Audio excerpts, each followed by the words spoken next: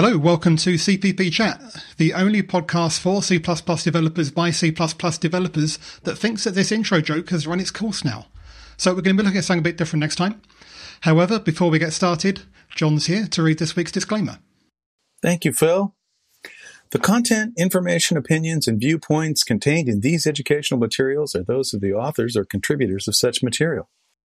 While CPP Chat and its committees take great care to screen the credentials of the contributors and make every attempt to review the contents, CPP Chat makes no warranty, expressed or implied, as to the completeness or accuracy of the content contained in the educational materials or on this website.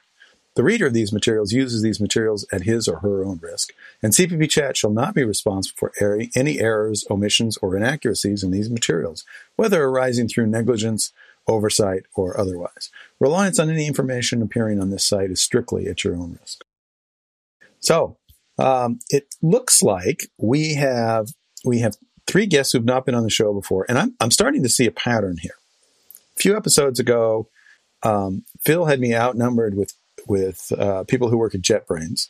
Then he had me outnumbered by people with musical ability, and now he has me outnumbered by Londoners.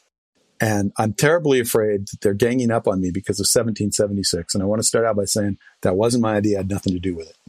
Just because you're paranoid doesn't mean they're not out to get you. So, Phil, will you introduce our three Londoners? Yeah, actually, before I do that, I just want to say, for anyone listening in London who comes to the C++ London meetup, well, if you don't come, you should. If you do come, you may know our guests already.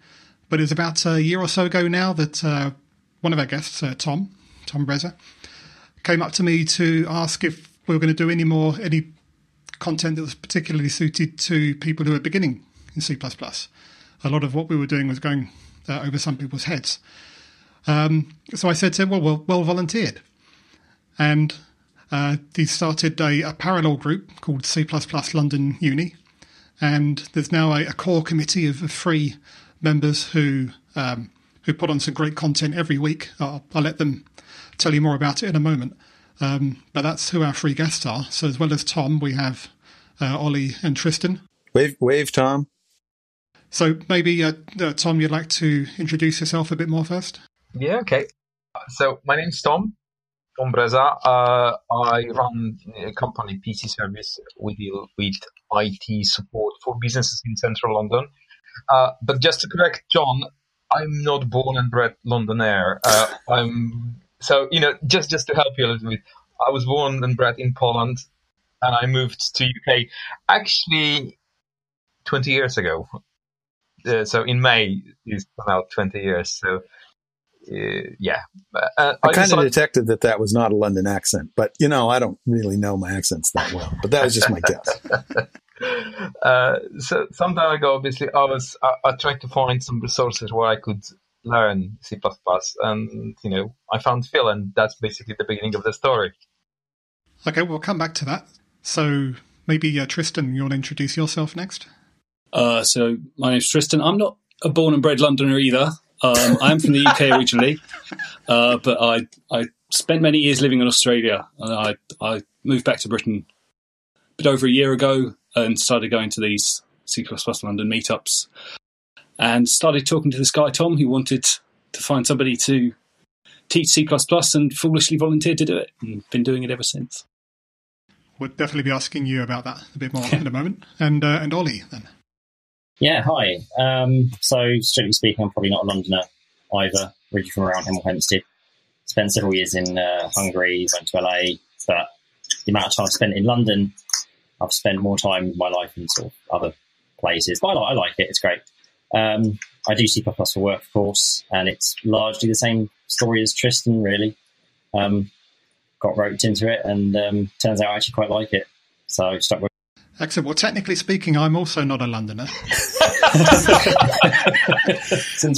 London's a very cosmopolitan city. I think lots of people end up there that don't start out there. Yeah. So Tom, you started this group. What were you thinking at the time?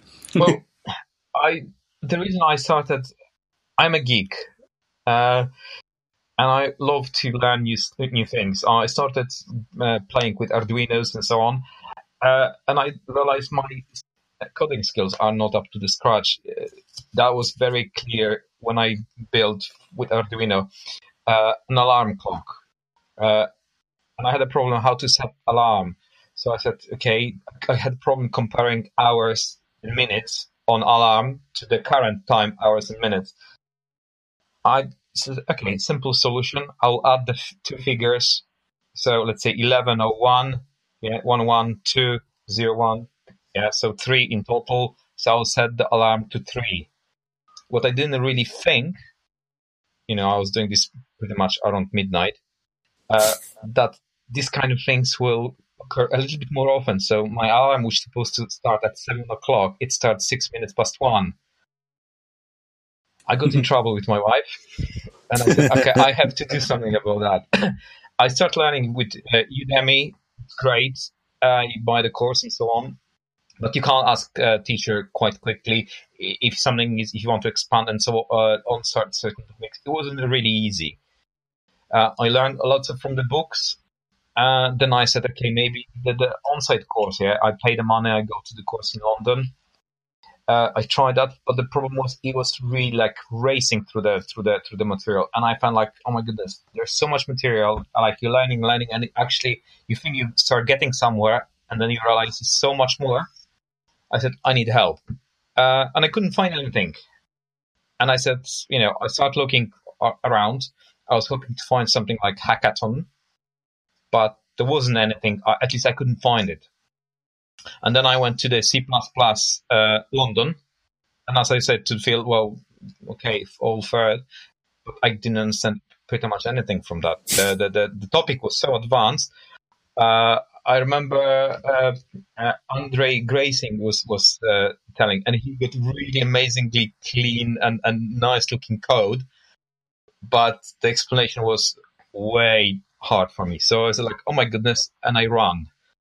So the next meetup, I come back, I start talking to Phil, like maybe there is some opportunity there, and he said, like, why not? Why you don't start doing something like you want? And I said, no, he doesn't want to do it. Okay, I'll try. And I think Phil, that was you who recommended for me to talk to Tristan, and we started chatting, and I was happy to start it as soon as possible. I set some of the days. We found a space, and that's how it started. And we're going.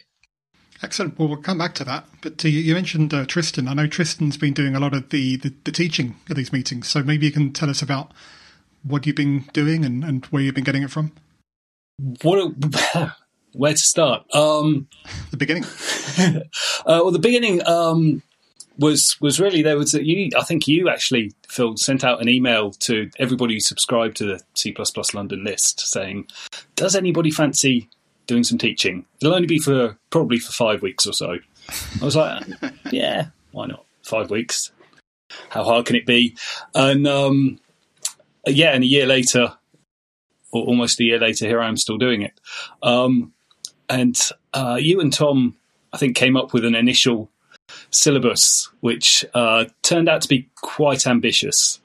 But that was really, that gave me a starting point. So I sort of tried to follow that until I realised that it was just not going to be possible to cover all of C++ in 5 weeks.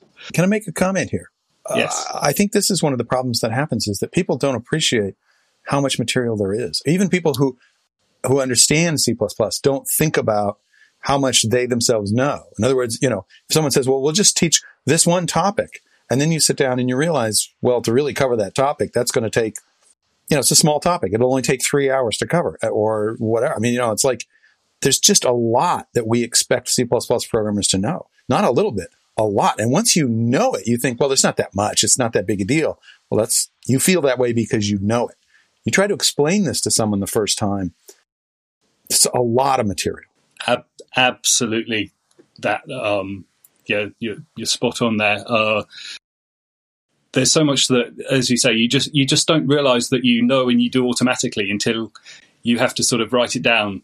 And then you try and come up with a plan for, okay, so I'm going to teach this, but before that, you need to know this, and before that, you need to know that. And it turns out, C++ huge and Yes. hard. And there's that circular problem. It's like, well, if I teach you everything about this, in order for you to know it, you need to know this. And then in order to know that, you need to know that. And then there's no beginning, right? It really is. It's like a circle. There's no place. It's like, okay, this is the logical starting point. I'll teach you this. And then everything proceeds from there. It really is. It's actually much more complicated than a circle, but a circle is the two-dimensional equivalent of what it is. That's like, you can pick an arbitrary point, but you have to understand that in order to go in one direction, you have to have all this background that you can't possibly get. So in other words, I can't tell you everything about X before moving on. I'll tell you a little bit about X, and then we'll move on. And then we'll loop back later on when we know about something else. We'll loop back and we'll say, oh, it turns out X is more complicated because it also does this. Or whatever. So, I mean, obviously people one of the first things you want to do is use some sort of data structure, a vector. Well, how do you teach people vector? Do you really want to be teaching them templates very early on in a course? Well, no, but you don't want to use raw arrays either because that's pointers and they're horrible. So you've sort of got to say, okay, a vector is this sort of magic thing container that can hold some other type, and you put the other type in the angle brackets and just trust me on that for a bit, and we'll teach you what a template really is later on. Yeah, I think that's the way to do it. I think it's a huge mistake to say, I'm not going to teach you anything about how to use a template until I've taught you how to write a template. That's just crazy. But that's what some people try to do. And so they end up teaching people arrays and character pointers before they teach them vectors and strings. And that's just crazy, I think. Yeah, I agree with that. I've sometimes heard it expressed that you have to lie to your students for a while. You know, you have to say, pretend that things are simple like this. Actually, they're not, but we'll come back to that later. Just so that they've got something to hang their hats on while they get the next level of knowledge up before they can come back and tackle it. For beginners, you have to give them a certain amount of trust me on this. Yeah. And just say, for now, just do this. It's magical. It will work. And later on, we'll talk about how the magic works. But to start with, we have to start somewhere. I mean, you could imagine someone saying, okay, here's Hello World, and I'm going to start with the first character. This is a pound sign. And the reason we use that is because of the preprocessor. You've lost them, right? I mean, no. What you have to do is you say, okay, you magically put this at the top of your header, and we'll talk about why later. But just for now, just assume that's always there. And that's all you can do, right? For pure beginners. Yeah. I think it's quite telling that in C++, there's so much of that just in Hello World. Right. Yeah, that's true. There's just a lot of magic. But how else are you going to do it? I mean, if you give them all of the background before you give them, people want to write programs. They want to write something that does something. I want to type something in and watch the computer do magic. And if you're going to explain all the background to them before you actually write main, you will have spent 6 hours explaining all this stuff, none of which is important to actually making a program run. So, Tristan, I warned you about this before the show, but you let John ask you a question, and that's taken you off track. Did you finish your story? I can't remember what I was talking about before, so exactly. It probably doesn't matter. Well, maybe we should ask Ollie what his involvement's been. How did you get involved, Ollie? So I ended up sort of finding out a week too late that it had already started. And then I showed up to essentially what was the second lesson, which I believe was down in Southwark actually at the time. And then I think I ended up missing one after that, and gradually sort of managed to manage my work so that I could sort of get there on time and all that sort of stuff. And then we sort of made our transition to CodeNode, where we're at most of the time now. So really it was mostly organic. Obviously I'd heard of it the same way as Tristan had. And now largely my involvement's sort of been either doing lessons myself, obviously nowhere near as many as Tristan does, or occasionally filling in if needed, and a bit of organisational stuff as well. Sometimes CodeNode doesn't give us space, for example, so my company kindly does provide that when we're in a pinch. I also managed to redesign our website recently, so it doesn't sort of eat several megabytes of your data if you visit our website anymore. It's a nice site. Sorry? It's a nice site. I was checking it out recently. Yeah. Done a good job there. I'm quite pleased with how the redesign went. but yeah, I mean, by and large, obviously, part of it's the sort of reward we get from really helping people, in the community and also online. And sort of part of what I've been driving at for us is to start actually taking metrics on how our students are doing. And we've largely been achieving that sort of one through just surveys to get a sort of general feel, how they feel about the pace of the lessons, the amount of material we cover, like, are you happy with the quantity of exercises? Do you want more exercises? So we've got really valuable feedback from that. And then the second way is to actually validate that they are learning and conducting, little tests for them to do. And recently, actually, that's culminated in a sort of realization, I suppose, which is that given the way that we hold these lessons, and they are every week, we're actually switching to a much more, modular format. This has obviously been sort of a culmination of lots of different discussions, and I think Tristan and Tom, I'm sure, have got plenty to say on it as well. But yeah, our latest change essentially is that we're going to be switching to sort of these bite-sized modular chunks. So there'll be roughly sort of 5 to 6 weeks. So at the moment, we've just fired into object-oriented programming. And then I believe it's in a couple of weeks, isn't it, Tristan, that we're going to start with what is essentially the very first introductory module? Yeah, 18th of September, we're gonna begin at the beginning again. Yeah, good place to start. Well, let me ask you a few questions about your students. First of all, how many do you have? I mean, at any given time. I don't mean how many have gone through the program, but I mean right now, how many are showing up at the weekly meetings? Oh, how many were there on Tuesday, Tom? I would say an average is approximately 20 few, plus between 5 and 10, I would say, online. That's watching the stream live online. Okay. Yeah. And we started with, the first edition of the course, we had 20 was the maximum, but usually was closer to 10. And when we started this course, the initial number was 320 people. But it shows it takes a bit of quite a large number of dropouts at the beginning. Because we couldn't accommodate so many, but as well the C++ is not the easiest. So, some people just go in to C, and they might just say, "Oh, this is too difficult. I give up," which is not true entirely. Well, but there's a lot to learn before you write your first AAA game. So maybe there's an expectation issue there. Right? Okay, so who are your students? I mean, as a profile, what did they? How much information do they come in with, or how much knowledge do they come in with, and what are their ages, and give me a feel for these 20 students. The demographics. It's hugely varied, really. When we first started it up, I would say it was mostly sort of completely lay people, essentially. So I think the majority of them, I would say, had very little knowledge in terms of actual programming. That definitely changed the second time round. And I would say that was largely driven by the fact that some people in a JavaScript meetup group essentially became aware of us, and that actually attracted quite a lot of them. So, I don't know, would you say that's about accurate, Tristan?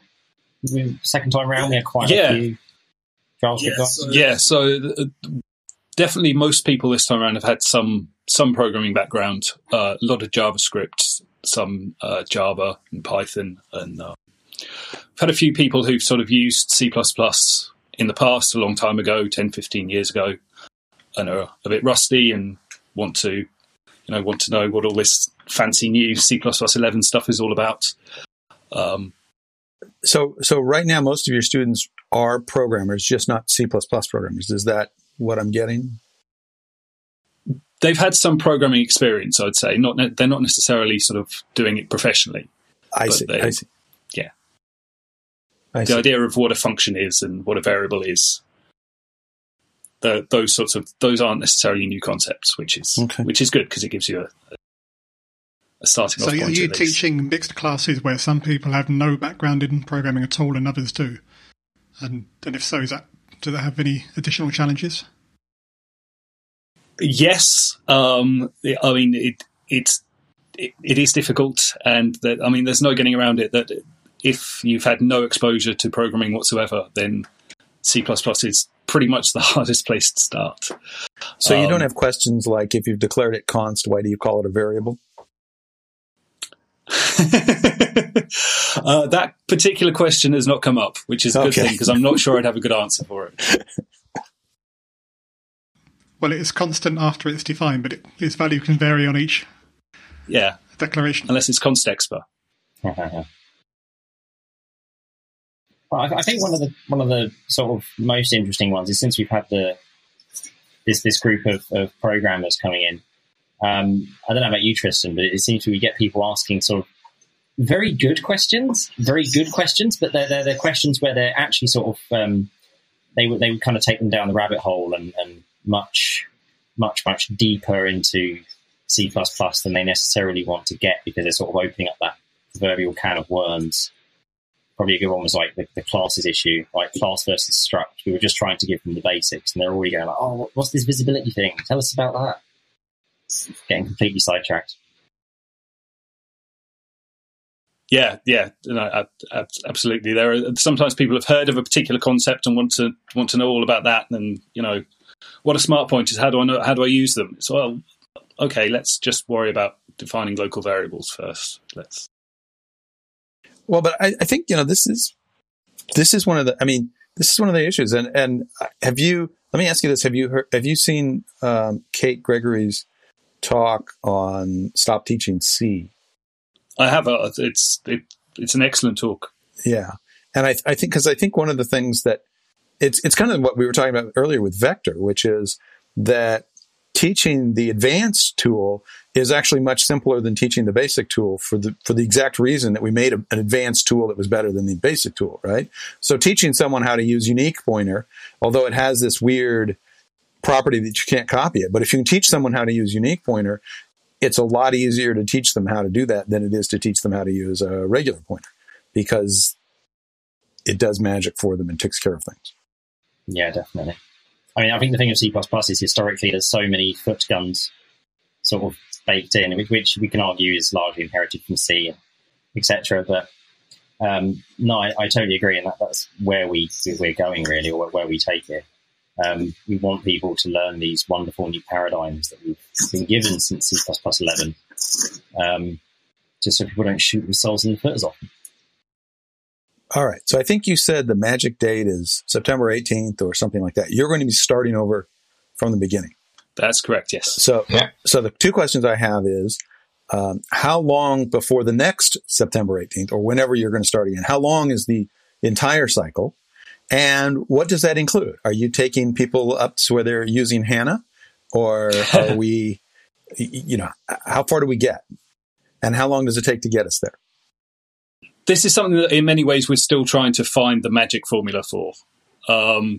Because what we find is that as we're going along, as we're progressing, we get a lot of people who've, maybe seen things online, thought, oh yeah, I want to come along, I want to learn C++. But then we're 10 weeks in and they come in and they sit in the class and they've got no idea what's going on. So you want to start from the beginning often so that people aren't, because once you've started, it's hard to catch up, right? I mean, if someone could join at 5 weeks and know everything the other people did, then that means you wasted the 5 weeks of the other people's time. Exactly. So it's a balance, because, if you say, okay, we're just going to do 4 weeks of really basic C++ and then repeat that, then, people aren't going to get much further than kind of hello world. Right. So there's a balance to be struck, and we, in many ways, we're still trying to find exactly what the right formula is. How long this cycle is going to last, I'm not sure that we've actually come up with a good answer to that yet, have we, guys? The first one, it took us 26 classes, I think. This one we have 18 classes, if I'm correct. But the pace is different. Wait. So you have 18 scheduled, you mean? I mean, we've done so far on the second course 18 classes. Oh, okay. So this magic number, September 18th or 12th or whatever it was, that's the second time you've started over. Yes. Third. Oh, yes. So you're now completing the second cycle. And the first cycle had 26 classes, and this cycle has 18. Yes. Okay. And how far do we get at the end of the cycle? I mean, I don't know how to put a number on that or whatever, but I mean, give us some feel for. So, I mean, the reason why it's less classes, firstly, this time is because we are sort of changing the format. We're going for this modular structure. However, one of the things that will remain consistent is essentially at the end, we give you a test. And that test consists of actually being given a specification. So we say, here's what you need to make a program do. Here's the thing, basically. Somewhat in a similar way as you would expect from a product manager to say, do this feature, whatever. And then they essentially get a week to then complete it. And then we take the submissions in. We grade them, or I will grade them, then Tristan will review them, and then we'll usually get someone from outside of us to sort of assert that our grades were fair and just and all that good stuff. But the culmination essentially is that you should be able to write at least a command line C++ application, demonstrate usage of the STL, the containers, and ideally, if you've really absorbed everything, do some unit tests in catch, all that kind of good stuff. But that's sort of where we try to get you. Suck up. Test. Or Google Test. Yeah. Well, Phil's here, man. We can't say that. Okay, so someone's going to solve what you would consider a real world problem. Absolutely, yeah. Write me a command line tool that's going to take care of this issue for me.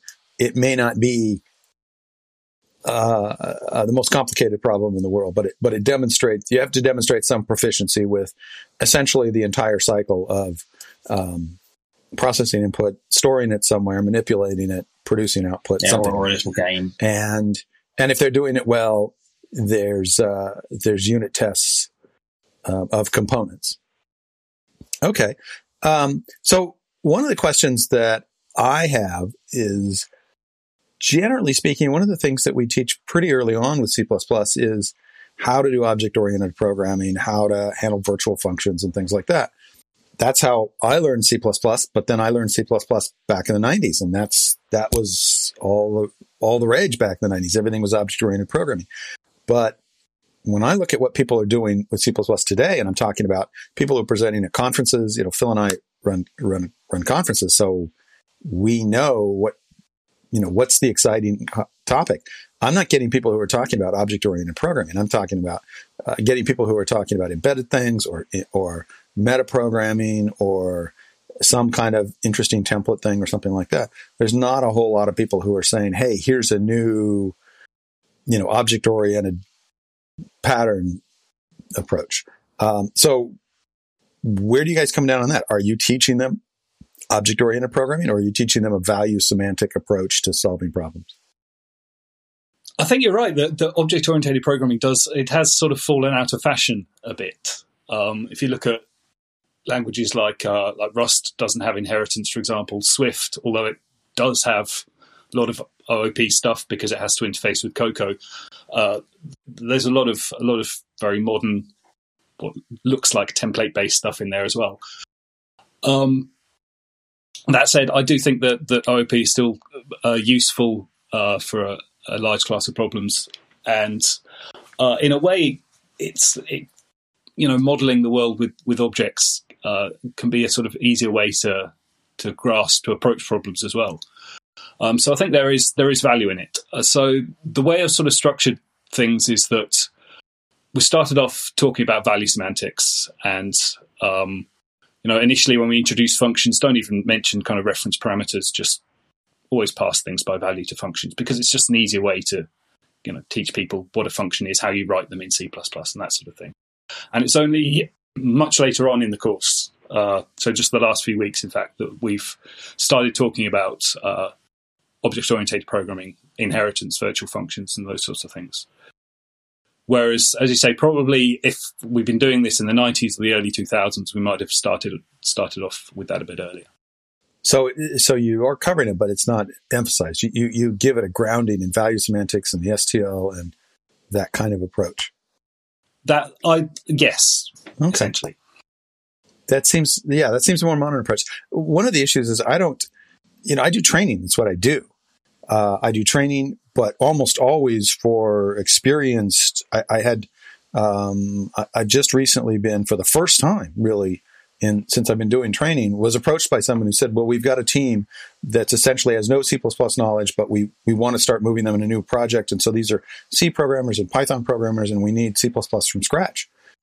I don't have any material for that. I've been scrambling to find some training material for them. And I don't know how to answer these kinds of questions. I more or less, when I'm teaching a class, I more or less assume that they're object-oriented programmers, and I'm trying to break them of that.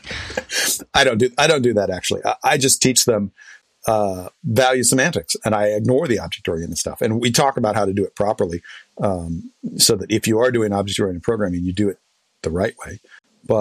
And so I don't really try to discourage them from doing it, but I do show them alternatives, and I don't think they even realize that's what I'm doing. I think they just think of it as, oh, here's a new technique you can do with C++. I think they assume that you would just use that with object-oriented programming as anything else. And so that was one of the questions. Like I say, I'm fascinated by training. I'm fascinated by C++, but I just don't have much experience working with beginners. And so I'm fascinated by what you guys are doing. And I assume what you're doing is a lot of fun. I mean, it's one thing to talk to somebody who has a lot of experience and you show them some neat thing and you watch their eyes light up when you first explain some new modern feature to them. But that doesn't happen very often because they're jaded C++ programmers. But I imagine for new people, you're hitting them with all sorts of cool stuff all the time. And that's got to be a lot of fun. It's definitely, I mean, for me, being kind of the guy at the front mostly, like you say, it's very rewarding when you're there and you're presenting something and you can see sort of you can see the moment the penny drops. And you can actually sort of be looking out over these tables of people and actually kind of see the moment everybody gets it. And that's, to me personally, I find that very rewarding. So that's actually, it's part of the reason I carry on doing it. It's definitely a motivator for me. All right. So let's talk a little bit about graduates of your course. You've done the course one time completely and almost a second time. You're really close. I mean, September, you're wrapping these people up, right? You're about ready to kick them out of the nest. I suppose you're just about ready to do the test on them now? You said there was a test at the end? So that would be effectively the modular test. So where we've got to right now with them is we've broken them into object-oriented paradigms. So I mean, in terms of bringing them to what we consider like our big final tests, where if you pass, you get a certificate of some grade. I think they're definitely at least a couple of months off approaching that. Okay, so for these graduates, what now? You guys aren't running a second round. I'm sure that it's been suggested to you a lot. Can we do the advanced version of what you're doing? But I'm sure you guys also understand how much bandwidth that would take. And, you're going to need to be, instead of 3 of you, there probably needs to be 9 of you if you're going to do that. Yes. But are the graduates, are they ready now to go to C++ on C? Are they going to be at C when they go to those kinds of sessions? Because I assume, I'll let you answer this, Phil. You've seen the submissions, but I assume most of the submissions you're getting are kind of like what we see at C++ Now and ACCU, which is it's the new exciting stuff. It's not journeyman stuff. It's kind of master stuff, right? It's an interesting question because one of the goals of C++ on C is to be more inclusive on a number of dimensions, but including where people see themselves in terms of C++ experience. So, of course, we'll have lots of talks from the experts, talking to experts, but I wanted to try and get some content that's going to be at least accessible to beginners and intermediates as well. And I've definitely seen some good candidates for that in the list of submissions. So the reviews are still ongoing at the moment, so I don't have the final program, but definitely hoping to achieve a balance in the program like that. So I think people who are coming off of the C++ London Uni course should be well prepared for that. That's the idea. Okay. I know this is one of the things, it's at CPPCon. When I first envisioned CPPCon, I wasn't really planning to do it the first right away. There's lots of things I wanted to do. We don't start out. We add things over time. CPPCon has added a lot of stuff. But I thought, well, we have a beginner track at some point. And now I'm wondering if that'll ever happen. And the reason is because the makeup of CPPCon, most of the people there have multiple years of C++ training. There, I think if we had a beginner track, there might be one or two people sneaking in, but it would be pretty much empty. And even though we have students, we offer a really, really inexpensive registration for students. And if you talk to these students, these are the students who are the people who, do, boost summer of code and things like that. These are not beginners, despite the fact that they're students. They're, very often more advanced in some of the things they're doing than many of the other CPPCon attendees. So we don't get beginners. And I think part of the reason is that companies don't send beginners to conferences. They might send them to a university class and say, well, this is where you start. But they're not going to send them off to a week of CPPCon, which in retrospect now it makes sense to me. But when I first did it, I thought, well, this is going to be a conference for everyone. Like you were talking about C++ on C. It's going to be for everyone, and we'll have some stuff for beginners and such as that. It just doesn't. It's really a lot easier to attract the experts than it is to attract sessions directed at beginners. And then we don't have that audience, even if we did have those sessions.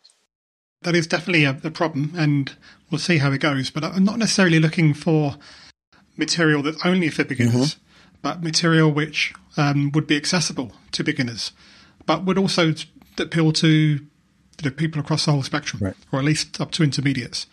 I think that would still fit into the program well. Mm-hmm. And I have had questions from people who do consider themselves small beginners and want to know if the conference is going to be for them. So there is an audience there. Mm-hmm. Whether many of them will actually turn up, that remains to be seen. Right. Were you going to say something, Tristan? Oh, well, just to say that, most companies have a sort of a limited budget for sending people to conferences, flights, hotels, registration, all of that. And, it's going to be the senior guys who say, okay, I want that. Yeah. Which is a bit unfortunate. But that's why I think it's a great thing that at CPPCon, in fact, almost all the conferences these days, they put all the talks on YouTube afterwards, which I think is probably really good for people who are not able to attend in person, but can still catch up with all the latest developments. So thank you for that. That's what I'm trying to say. Well, related to sharing of IP, are you, how do I say this? Have you captured the class in such a way that, let's suppose someone, in the Bay Area, we have as many, if not more, technical people than you have in London. Suppose someone in the Bay Area was all excited and said, hey, we want to copy your success. We don't want Tristan to have all the fun. I want to start teaching locally, but that's just an amazing amount of work. And why don't I leverage what you guys have learned about how to teach? Is this material something that you could say, here's a bunch of PDFs, or here's our material? Or is it kind of like, well, I got a bunch of notes that I use and it's not really something I can share because you wouldn't be able to understand what I'm trying to say on my notes? Absolutely. If there is somebody who wants to go and start up, C++, San Francisco Uni or whatever it might be, please, yes, contact us, because that would be fantastic. We want a fight club in every city. But we don't talk about that. That's the first rule. Yes. Well, I've just broken that. But that would be great. And I have a pile of Keynote files sat on my laptop that I'd be more than happy to share, and probably clean them up and add some proper notes that mean something to other people. But I'd be more than happy to do that. We need to get them in a GitHub so that people can give you feedback on. Although if they're Keynote, well, the PDFs, the final PDFs are on GitHub. Oh, okay. From the beginning, we are open to be accessible by as many people as we can. So our goal is to allow people, regardless where they are, not only physically in London, but my idea was to allow people from other places. So if they're in Bay Area, I don't know, China, what have you, they can watch and participate in our classes. And I put lots of attention to people who are, for example, disabled. If you have a problem commuting, our class should allow you to basically participate in it without the need to physically get to us. And if you look on our YouTube channel, we pretty much managed to capture most of the classes we have. So we're creating like a library so people can go there. Because the problem with YouTube was you follow someone, but you might not get the full catalog of all the let's say parts of C++ you want to learn. And we would like to basically fix that. So you go there and you can re-watch all the all the parts and hopefully learn something from it. If somebody wants to, work with us, Bay Area, Singapore, whatever, yeah, we're very happy. As long as they keep the name. All right. Well, I mean, I'm not trying to say, I'm not trying to downplay the ability to attend remotely or watch the videos, but it's not quite the same thing as being in the same room with someone who you can ask questions of. I mean, I hope that we all appreciate that there's a difference in there. It's not that, I fought really hard to make certain that all our material at CPPCon was recorded and put online. It's not that I don't appreciate that. I just don't think it's the same thing. It's the best we can do, but, well, I shouldn't say that. It's the best we can do if you can't be there in person. Yeah, I agree. I mean, if you look on our stats, as I said, we have in person, we have pretty much most of the time over 20 or close to 20 people. Where online we have between 5-10 people. So the majority is pretty much always on site. And do they stick with it? I guess, do you start out with 20 and it dwindles down to 13, or do most of the people make it all the way through? Because it's a big commitment to say we're going to meet once a week. That's not nothing. It does drop over time. So, for example, like I create like a spreadsheet with names of people. So at the start we had approximately 70 people who are joining us. Now it's down to, let's say, around 20. And there's plus extra couple of which are new. So it's not like we have a huge chunk of the same people. It could be due to the fact that the course takes quite long, yes? On a day plus a number of weeks. So that might be two factors that stopping people. Yes, people have work life, travel and so on. As you say, London is extremely dynamic city, so people are moving in and out. So that could be as well part of it. We're trying to work out. We talk to people. Sure. If someone has started the course and done the first 5-6 weeks and they missed a couple of weeks, are they going to be able to rejoin the course? Well, we have recordings, so they can still follow us. So that's one of the beauties. If you're traveling and if you're committed, you can basically follow the class. You can ask the questions, and hopefully stick with us. But we repeat the course, as you can see. So if you, for whatever reason, can continue, you can come back to the next part. So, do you have an exercise every week? Is that the way? Is that the structure? There's a homework assignment every week, and then we talk about it next week. We do try. What we discovered, one of the problems which you had with this course, it was going much slower than we anticipated. It was that the exercises were consuming quite big chunk of the lecture, and you can't do one without another. So what we did, we decided to change the format. Where the class will be taking place on Tuesdays, and on Thursdays we will create like a workshop. So the students will go another time, and our idea is to see whether that will work. So they can sit down. There will be one more experienced developer who will help them. There won't be no lecture at all. He'll just try to give them pointers when they start, so they can have let's say 3 hours or whatever they want, and do the exercises. Is there a so I used to, when I say that I don't teach beginner C++, I did teach a college class which was an introduction to C++ for a lot of students. They were master's degree students, but a lot of them didn't have CS degree background. So they were new to C++, but they weren't new programmers. The question I was going to ask is, do you,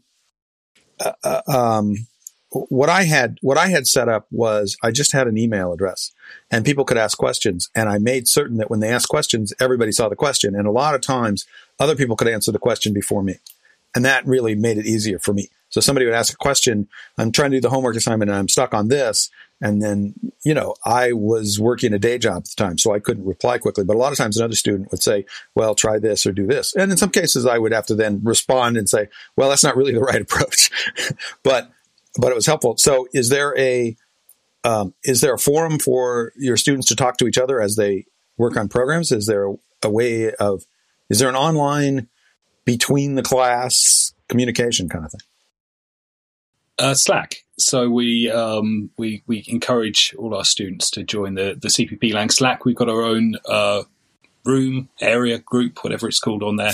Channel. That's the word I was looking for. Yes, and so that's exactly for exactly the reason you said, for being able to discuss between classes. So I've kind of been lurking in there, and I don't really see a lot of technical questions. They're more, well, it seems to me that the questions are more like, are we meeting tonight? And, those kinds of things. Is that just because people understand your lecture is so clear that nobody has questions on the obviously homework? Just do everything. Yes, no, that's a good question. I don't know precisely the reason for that. It seems to vary. Sometimes there will be a lot of quite good technical discussion, and then there'll be tumbleweed for a week or two. So I'm not quite sure of the reason for that. Okay. Of course, the problem with the CPP Lang Slack is that the history disappears after a few days. So you need to be going in there regularly to actually see anything. That's right. Yeah. Yeah, that is a bit unfortunate. But on the bright side, our YouTube videos do keep the chat history.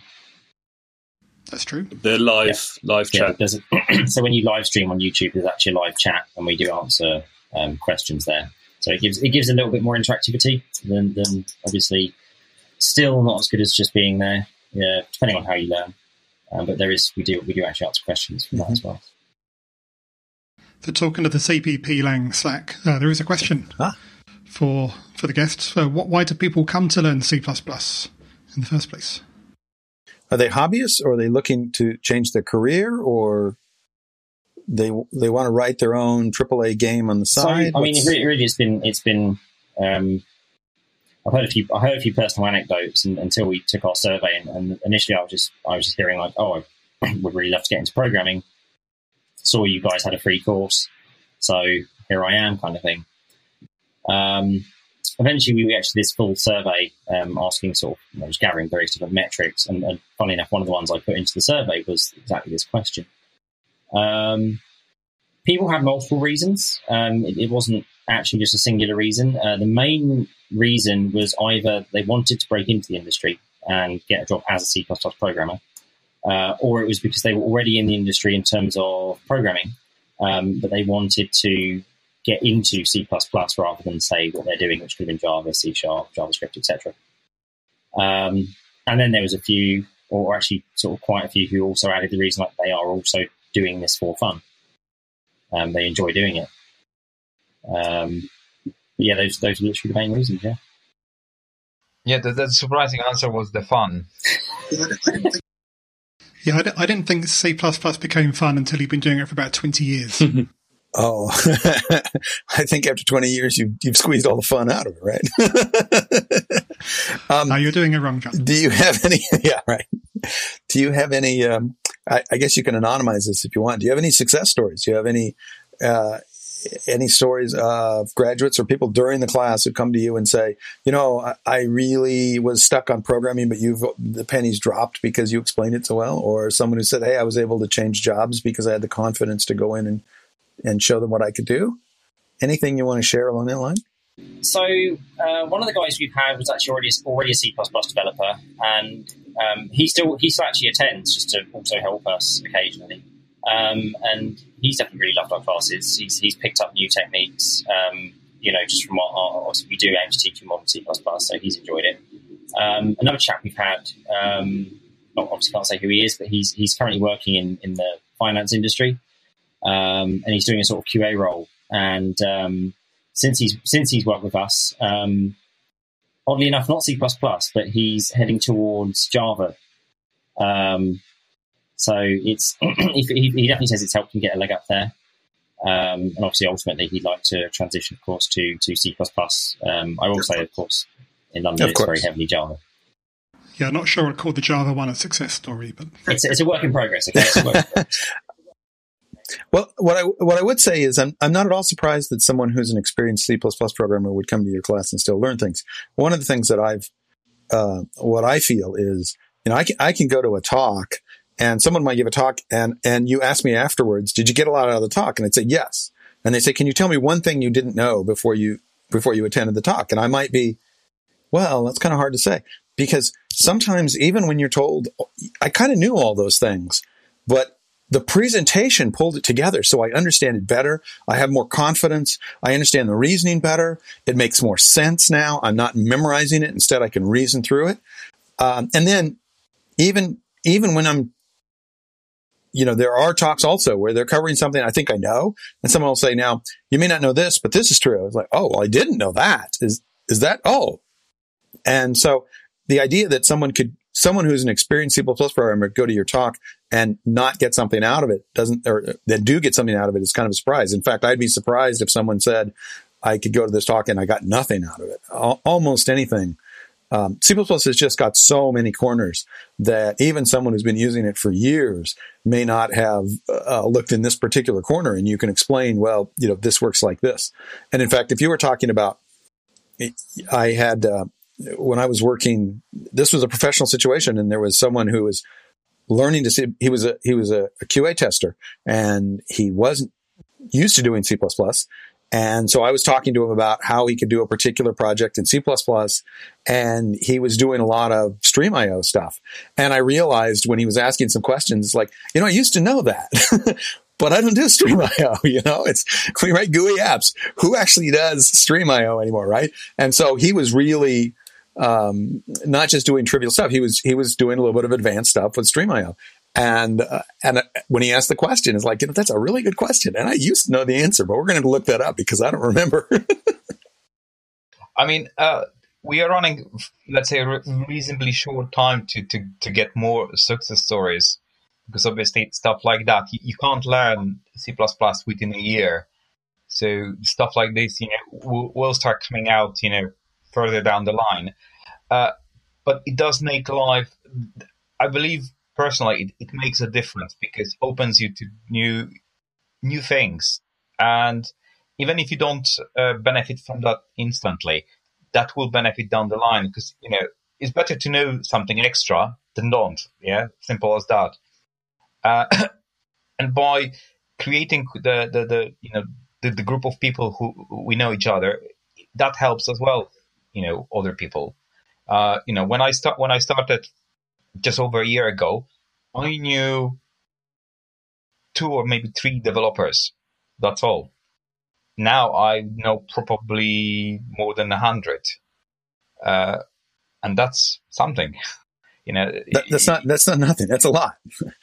Having a community you can ask questions of and get advice from, that's huge. I mean, what's really nice about C++, the community is extremely welcoming. I know that Kate Gregory and other people created the Include, but from my experience, I would say that on its own, the C++ community in London on Slack, they're extremely nice people compared to the Stack Overflow. I love the joke. You know, the joke. That's because Phil drives out all the troublemakers, right, Phil? Oh, yeah. I don't know if you saw the cartoon. You know, there's a job interview. So why do you want to work with us? That's a stupid question. You're hired.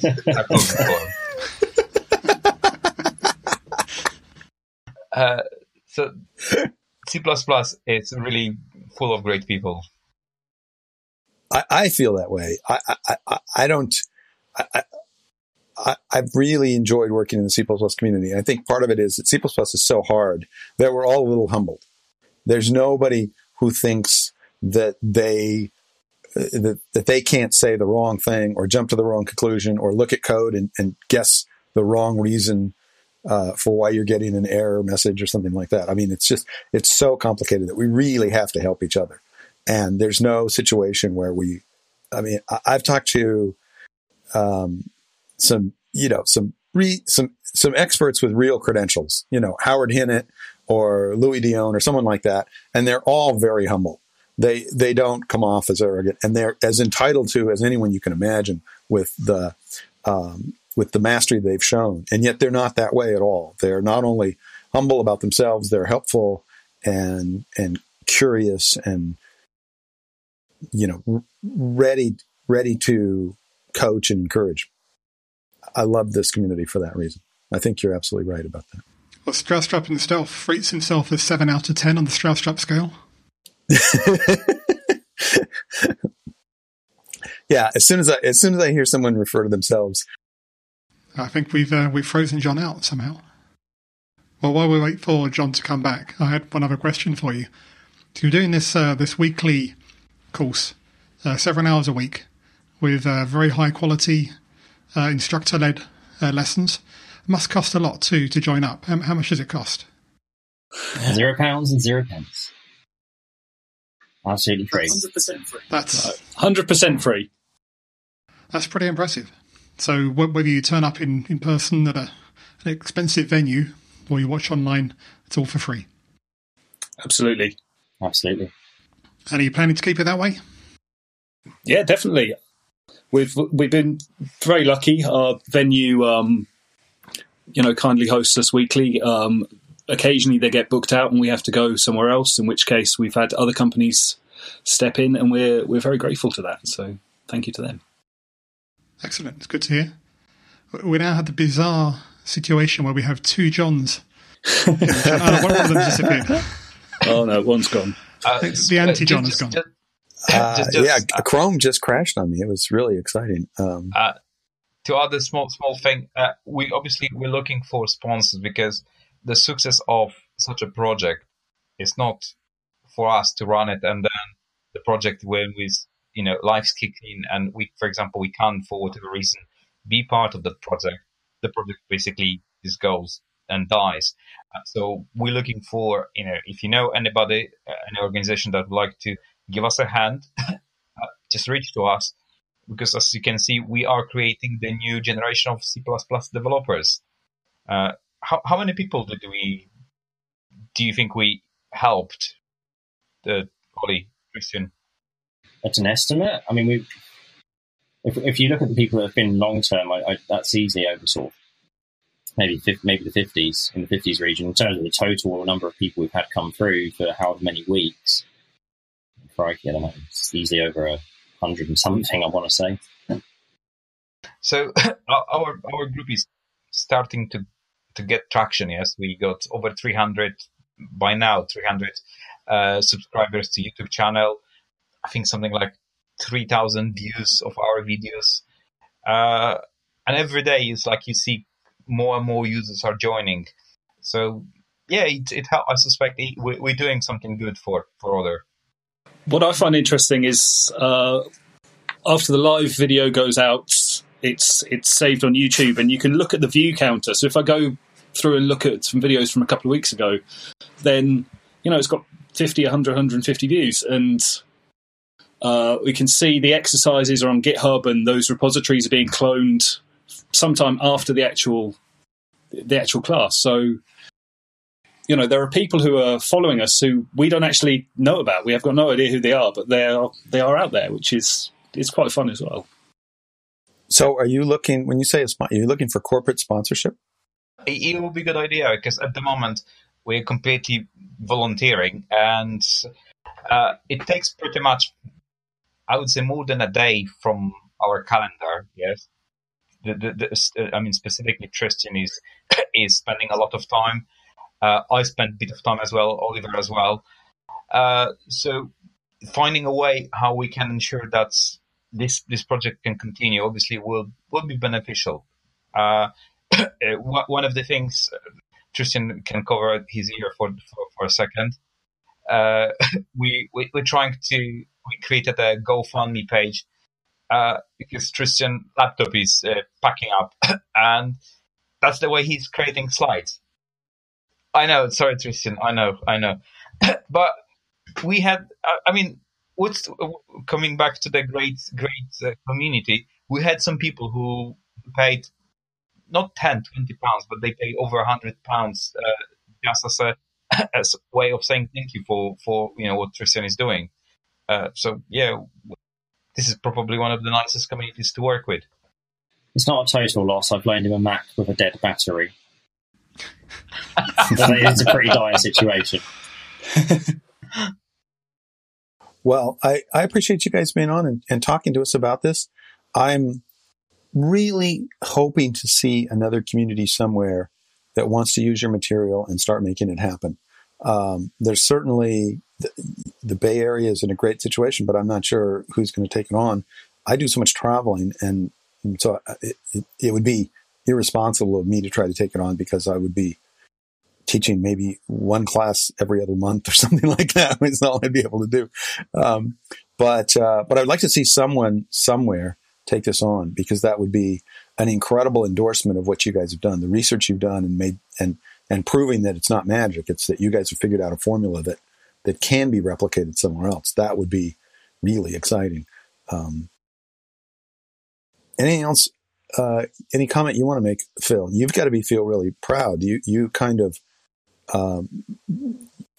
kicked this off, got this started. A godfather. Well, really, it was down to Tom. He picked it up and ran with it. He asked the original question. All I did was say, yeah, that sounds like a good idea. So I can't really claim any credit. Philly it's a little bit too shy. He's like a proper godfather. We just need to get him a ring. Yeah, right. You come here on my podcast and you say that about me.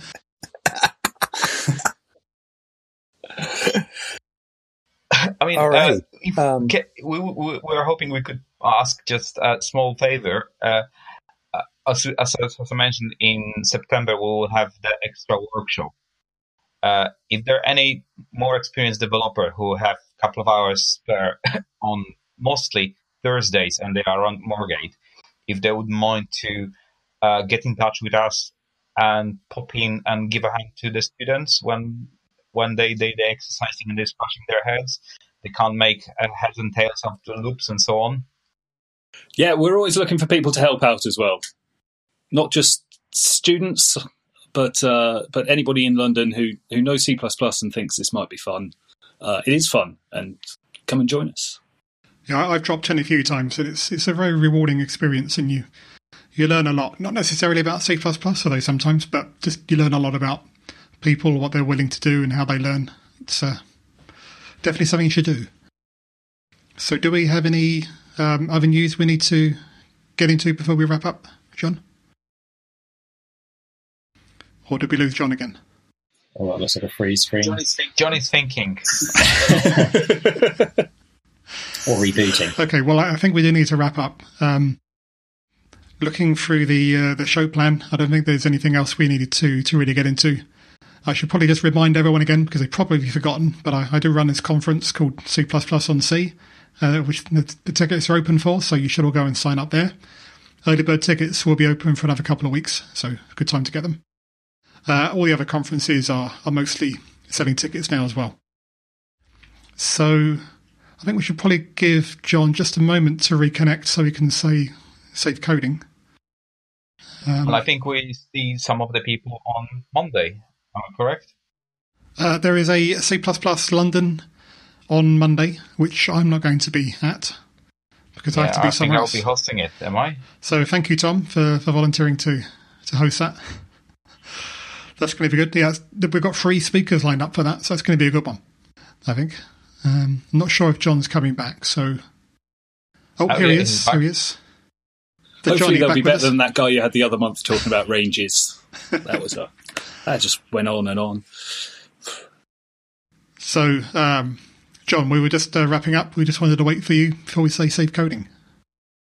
I appreciate your waiting. I'm having all these adventures with my browser. So did we talk about any announcements we needed to make or anything like that? Did we talk about tool time? Decided there weren't. Oh yeah, tool time. We probably should talk about.